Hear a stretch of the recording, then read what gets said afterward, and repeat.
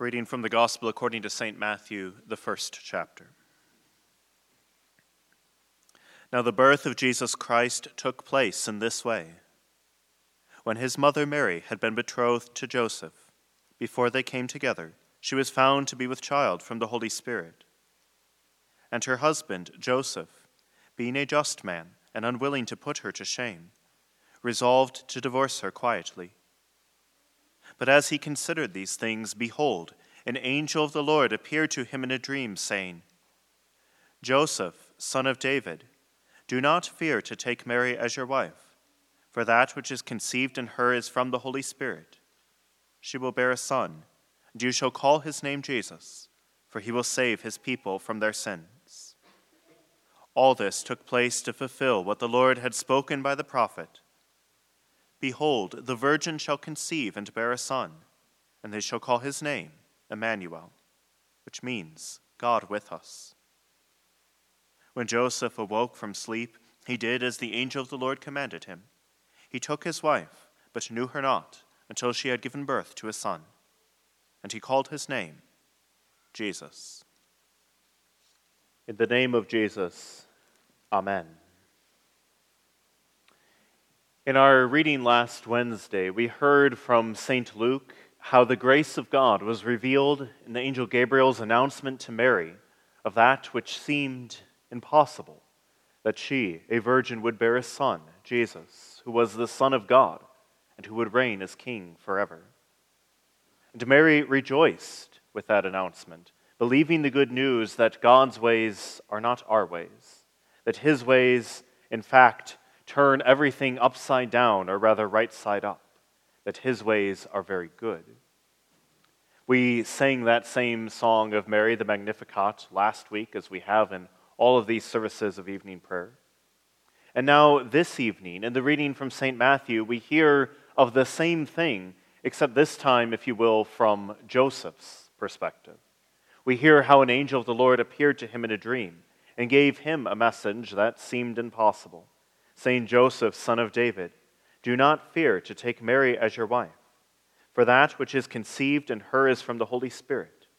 She will bear a son, and you shall call his name Jesus, for he will save his people from their sins. And, just like with Mary, Joseph believed the word of the Lord, and he did as the angel commanded. But that's not the only parallel between this reading and the one from Luke. Less obvious is that this reading from Matthew, this account of Jesus' birth, also proclaims that things are very much not as we expect.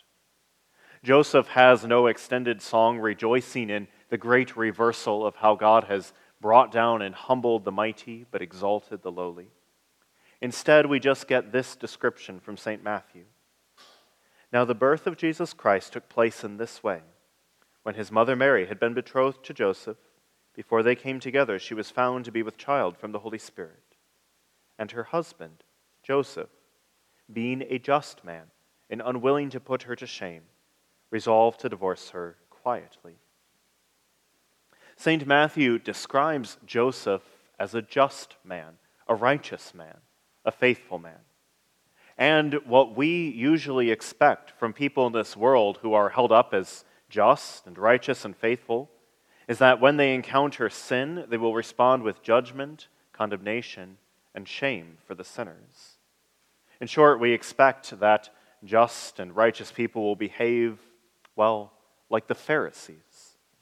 But instead, St. Matthew tells us that it's someone like Joseph who is the one who shows forth what it means to be just, that he is one who is unwilling to put Mary to shame. Joseph believed that Mary had been unfaithful to him, that was why she was with child. And yet his own faithfulness is shown in his willingness to cover her supposed sin and to divorce her quietly so that he would not put her to shame.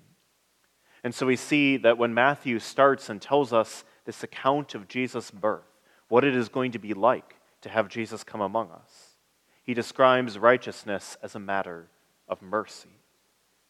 And then when after the dream, when Joseph takes Mary to be his wife as the angel commanded, we see that then Joseph takes on the shame of being supposed to be a sinner. You know the way that things work, and you know how people think.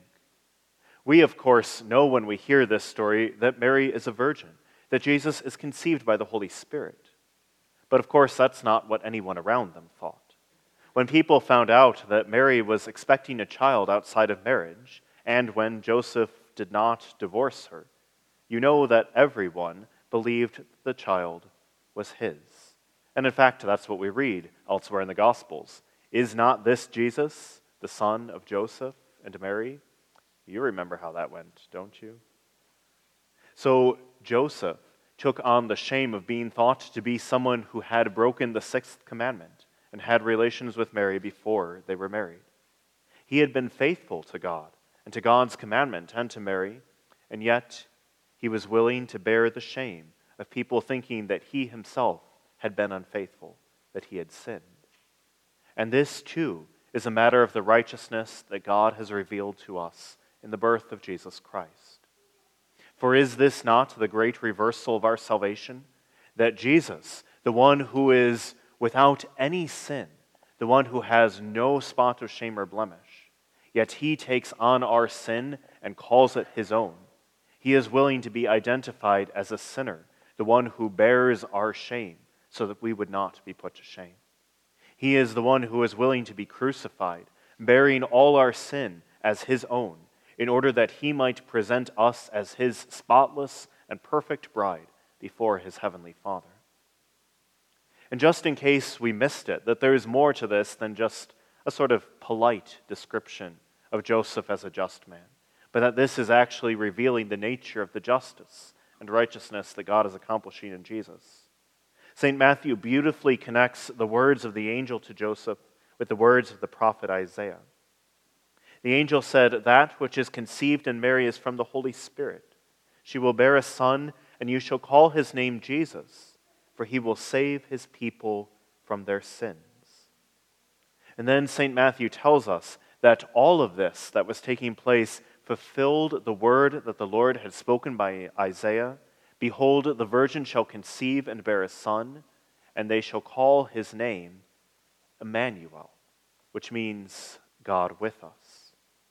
And so the name Jesus, the Lord saves, and the name Emmanuel, God with us, both speak to one and the same truth. They speak to the same faithfulness of God that saves us from our sins by being God with us, that he might bear our sins for us. This is not the faithfulness, the righteousness, the justice that we would have ever expected.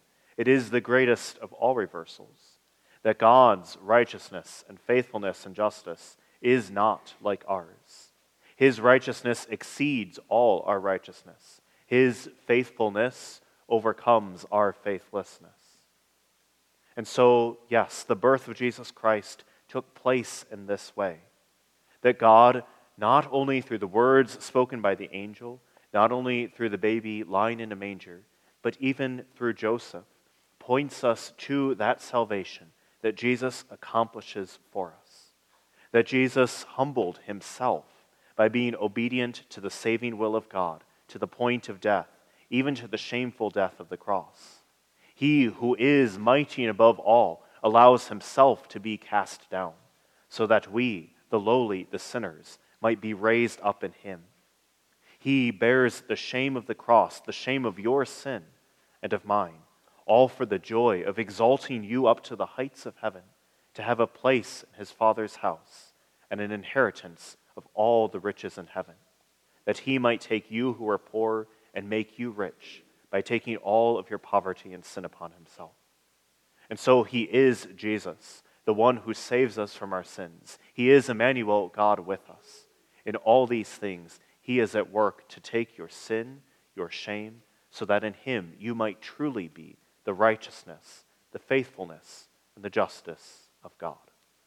To him be all the glory forever and ever. Amen.